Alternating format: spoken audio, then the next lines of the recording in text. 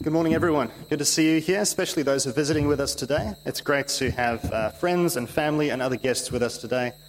I know a number of our members are away. They're seeing other family or they've got other things on. But very well done for being here this morning. Especially, I think, virtually everyone who was at our house yesterday is here today. So I think you should get a medal, that's fantastic. Right, we're going to be in that passage from John's Gospel today. So please do have your Bibles open there. I'm going to pray for us, and then we will get into this morning's passage. Let's pray. Our God and Father, we thank you that we can come here this morning on this beautiful Sunday morning and hear from your word, hear you speak to us. And we pray that you do that today. We pray that we would know Christ in your word this morning. We pray this in Jesus' name. Amen. Right.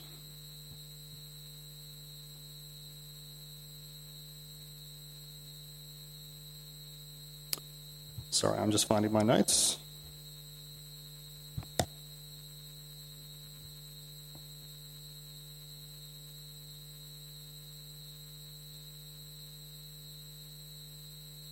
There we go.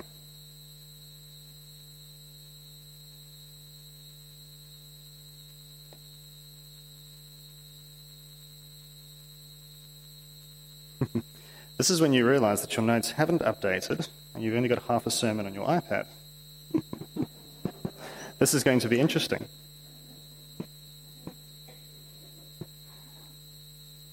Excuse me just while I find it. I've usually got it saved in one more place.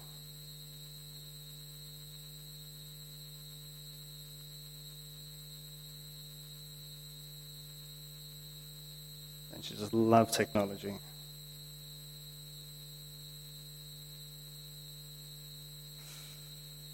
Oh, joy. Here we go. Anyway, let's get going anyway. We will be fine. It's God's word. You can't do much worse than that.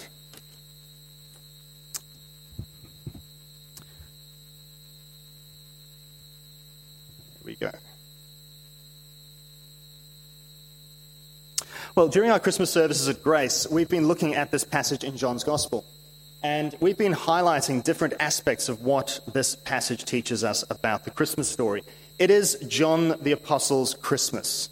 He was an eyewitness of everything that Jesus said and did. He was a close friend of Jesus. He was one of Jesus' disciples. But the way he writes his Christmas story is very different to what we're familiar with in the Gospel accounts of Christmas time. With John, there's no shepherds, there's no wise men, there's no angels, there's no manger, there's no sheep and donkeys and oxen, that sort of thing. Instead, John kind of gives us a behind-the-scenes look, kind of pulling back the cosmic curtain at what is really going on at Christmas time.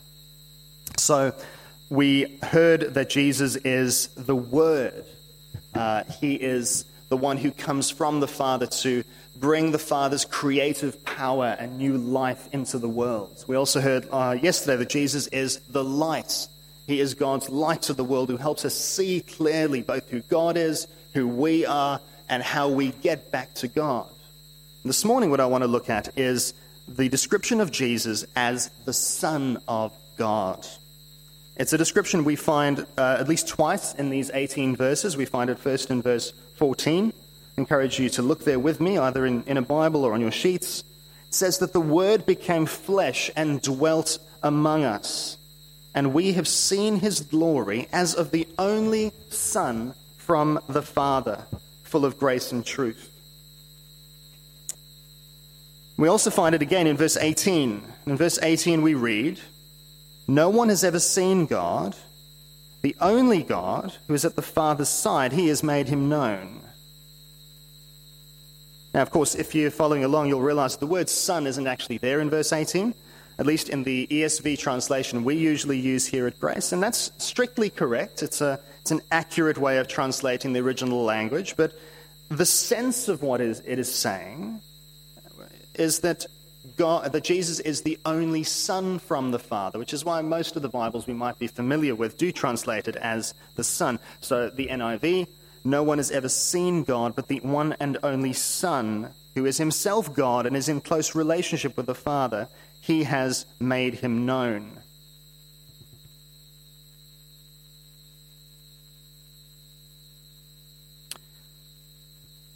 But what is actually meant by Jesus being the Son of God? We might be also familiar with the older way of putting it, the only begotten Son of God. What do we mean? Well, what does the Bible mean when it talks about Jesus that way? It's not clear, even to many Christians, what that actually means. A recent study that was published this month by Lifeway Research in the US said that over 80% of American adults believe that Jesus is the Son of God. But only 40% believe that he actually pre-existed being born in Bethlehem. So clearly there's a lot of confusion about what it means that Jesus is the Son of God. I wonder what the percentages would be here in Australia.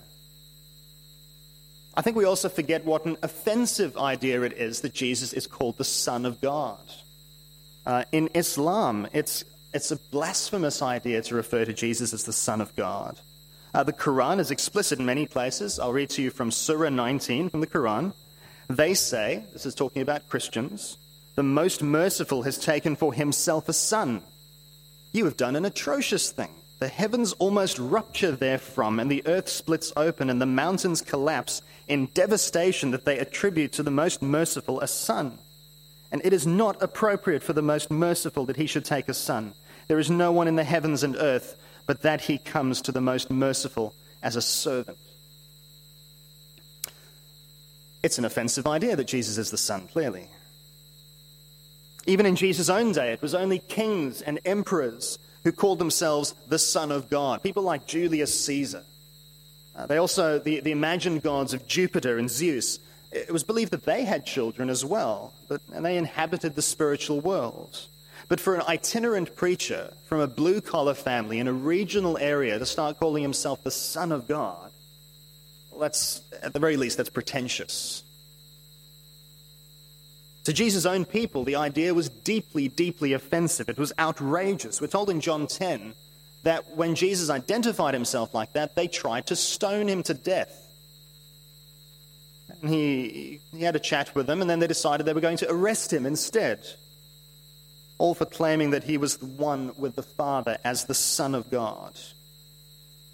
But the Bible's clear that Jesus is not only really and completely God, but that he is also, as we say, the only begotten Son of the Father. What I'd like to do this morning is show you what this means and why it matters. I'm going to cover the theme out of the 5 headings you've got there in the service outline this morning. We'll go through them very briefly, and they'll also be up on the screen for us to follow along. First thing we want to say about Jesus' sonship, the fact that Jesus is the Son of God, is all about how close he is to the Father.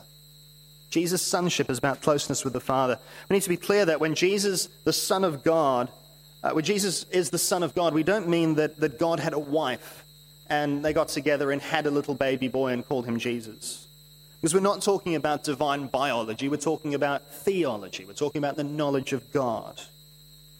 The first thing the Bible is clear about when it says that Jesus is God is that he is the closest person in the universe to the Father. Now, some people are very close to their fathers. Other people are not very close to their fathers. The father-child relationship doesn't automatically mean closeness, sadly. But the relationship between Jesus and the Father is the closest father-son relationship that's ever existed.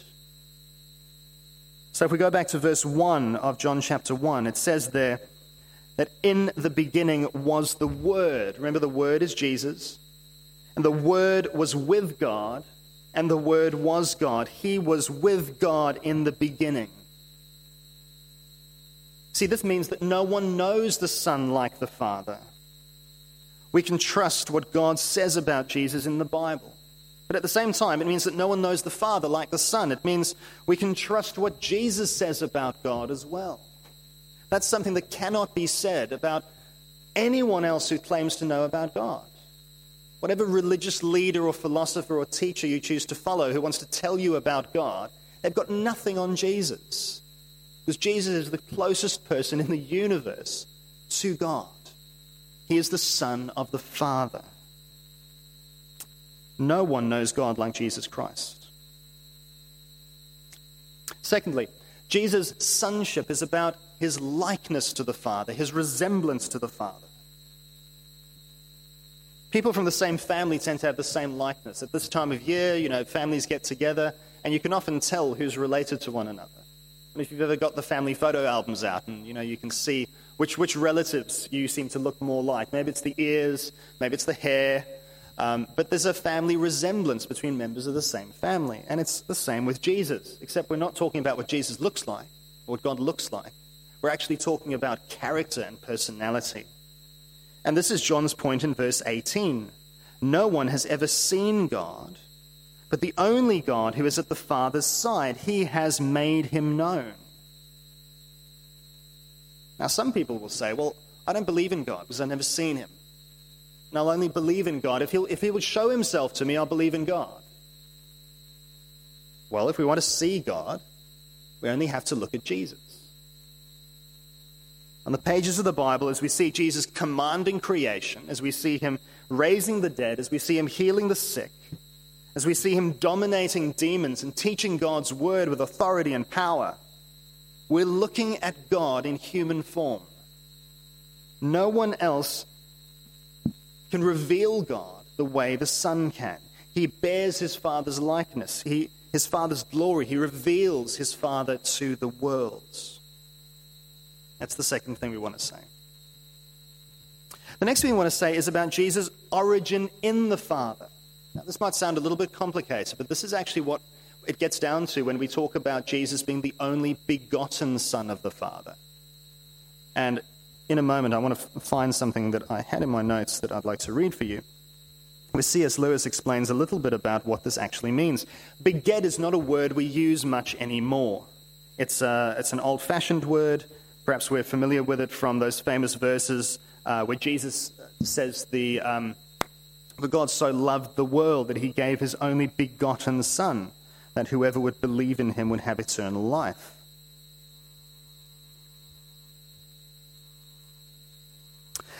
C.S. Lewis points out the difference between begetting on the one hand and making or creating on the other hand.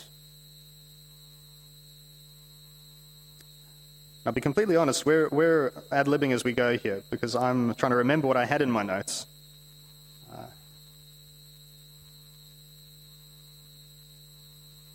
we go.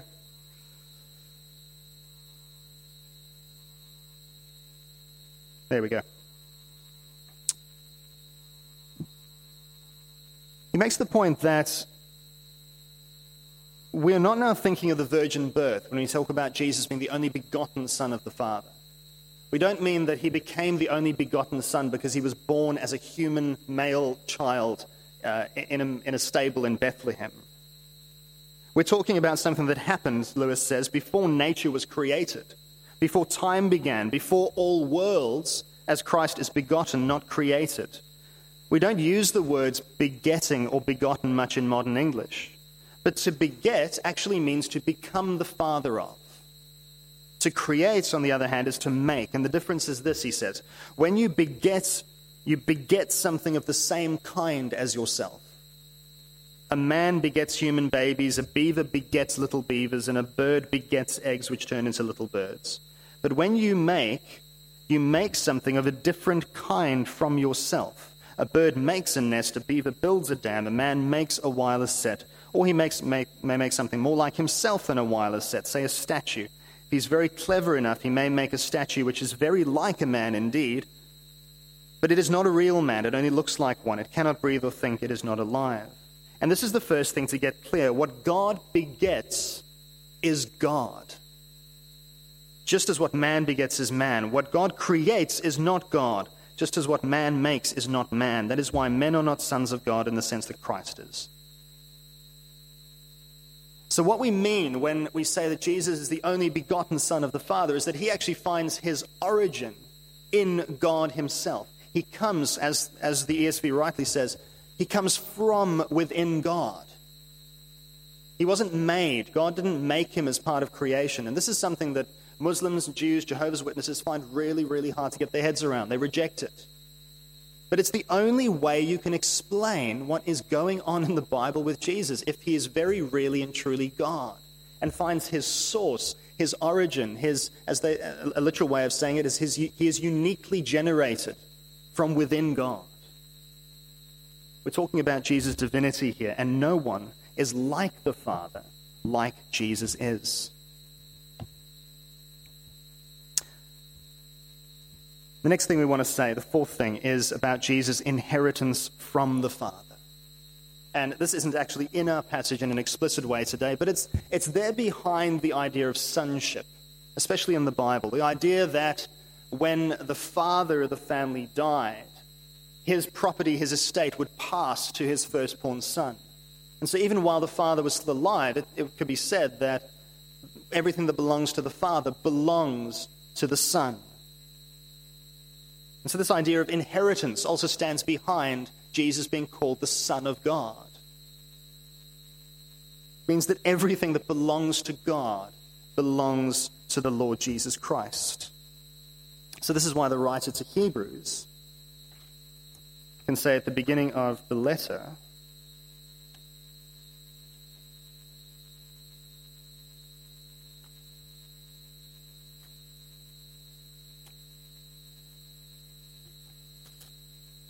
that long ago, at many times, in many ways, God spoke to our fathers by the prophets. But in these last days, he has spoken to us by his Son, whom he appointed the heir of all things, through whom he also created the worlds. See, very similar ideas to what John's using there, but it makes the point that God has appointed his Son as the heir of all things. Just like today, Prince Charles is the heir of Queen Elizabeth's kingdom. Well, in a much greater way, Jesus Christ is the heir of God's kingdom. Everything that belongs to God belongs to Jesus. And no one has rights to God's kingdom the way that Jesus has rights to God's kingdom. Now, I realize we've done some heavy lifting already, and we've really just done a very brief flyover of some very, very deep truths of the Bible. But the point is this, that unless Jesus is actually who the Bible says he is at this point, unless he is truly the Son of God in the way the Bible means it, well, the gospel doesn't hold together. The gospel actually doesn't make any sense. It's incomplete if Jesus is not the Son of God.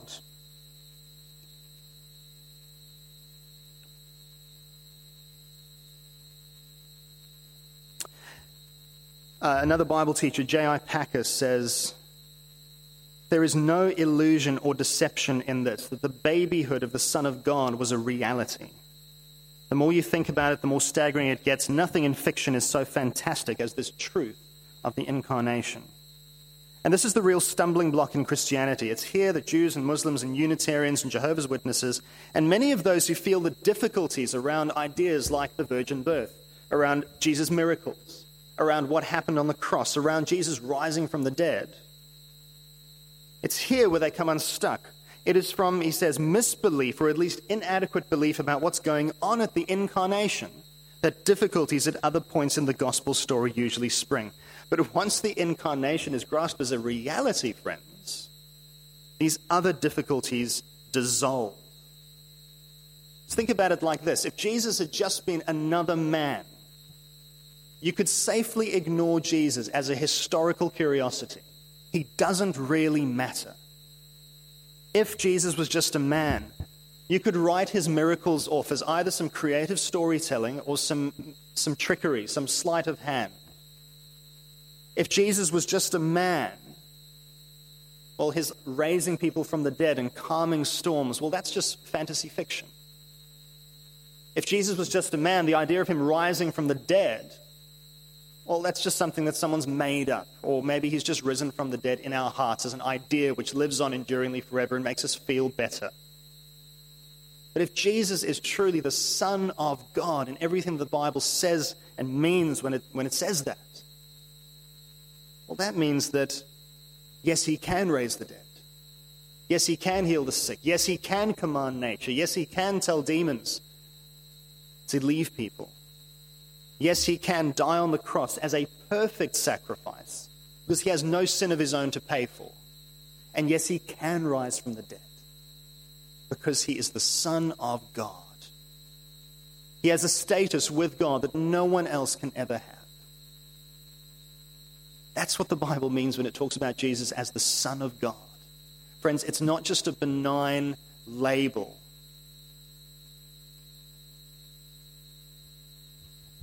Now, Christmas is a lot about family. And it's about the family that we enjoy being with. It's about the family that we'd perhaps like to be with and can't. I know my wife and myself feel that with our families scattered across the world. It might be about the family that you don't really want to be with, but you have to be with anyway. The Christmas story is actually about family, but it's about that relationship that exists between the Son of God and God the Father. Because only in that relationship is the gospel, what Christmas is about. That's where it is absolutely completed. And you know, it's because Jesus is the Son of God. Well, that's why his sonship makes our adoption into God's family possible. So that's why John says in chapter 1, verse 12, "But to all who did receive him, who believed in his name, he gave the right to become children of God, who were born not of blood, nor of the will of the flesh, nor of the will of man, but of God." So there's an invitation this morning to come to the Son of God and there to be welcomed into God's family. As you consider Jesus this Christmas, as you consider Jesus, the Son of God, this Christmas, think about what the Bible really means when it says that he is the Son of the Father. And there's an invitation there to receive the Son and become children of God ourselves, having our sins forgiven, being reconciled to the Father, beginning a new life in him forever. And if you're ready to do that today, it's very simple. There's just an ABC. First A is to admit that you're a sinner who needs God's forgiveness. Secondly, to believe. Believe that Jesus is the Son of God, who died and rose again from the dead to give you new life in God's family forever. And thirdly, confess. Confess Jesus Christ as your King and ask him to give you everything you need to follow him. That's the invitation this morning, to come to the Son of God. And that's something you can pray to God and talk to God about. And if you do that today, please tell someone about it. Tell a Christian friend, or come and tell one of us that you've began a new life in Jesus today as one of God's dearly loved children. You can come have a chat to me afterwards. If you've got any questions, you can come have a chat to Tim afterwards. You can also get in touch with us at the back page of the service outline. You'll find some information there. You can get in touch with us and ask any questions you'd like, or just have someone to chat to. I've also got a little booklet I would love to give you this morning if you're thinking about these things. It's called How to Have a Happy Christmas. If you're wondering today even, how do I have a happy Christmas? Well, I'll give you one of these. You can read it and think about what it says. For now, though, how about we pray and we thank God for sending his Son into the world for us. Let's pray. Our God and Father, we do thank you so much that you gave your only begotten Son, that whoever believes in him should not perish but have eternal life. Father, help us to see beyond the manger and the shepherds and the stars and the wise men this Christmas, and to see in the manger not just the Son of Mary, but the Son of God. Father, help us to receive him, to believe in him, and to be your children forever. We pray this in Jesus' name. Amen. Great, thanks. I'm going to invite Tim back up while I head back to the computer to get our next song going.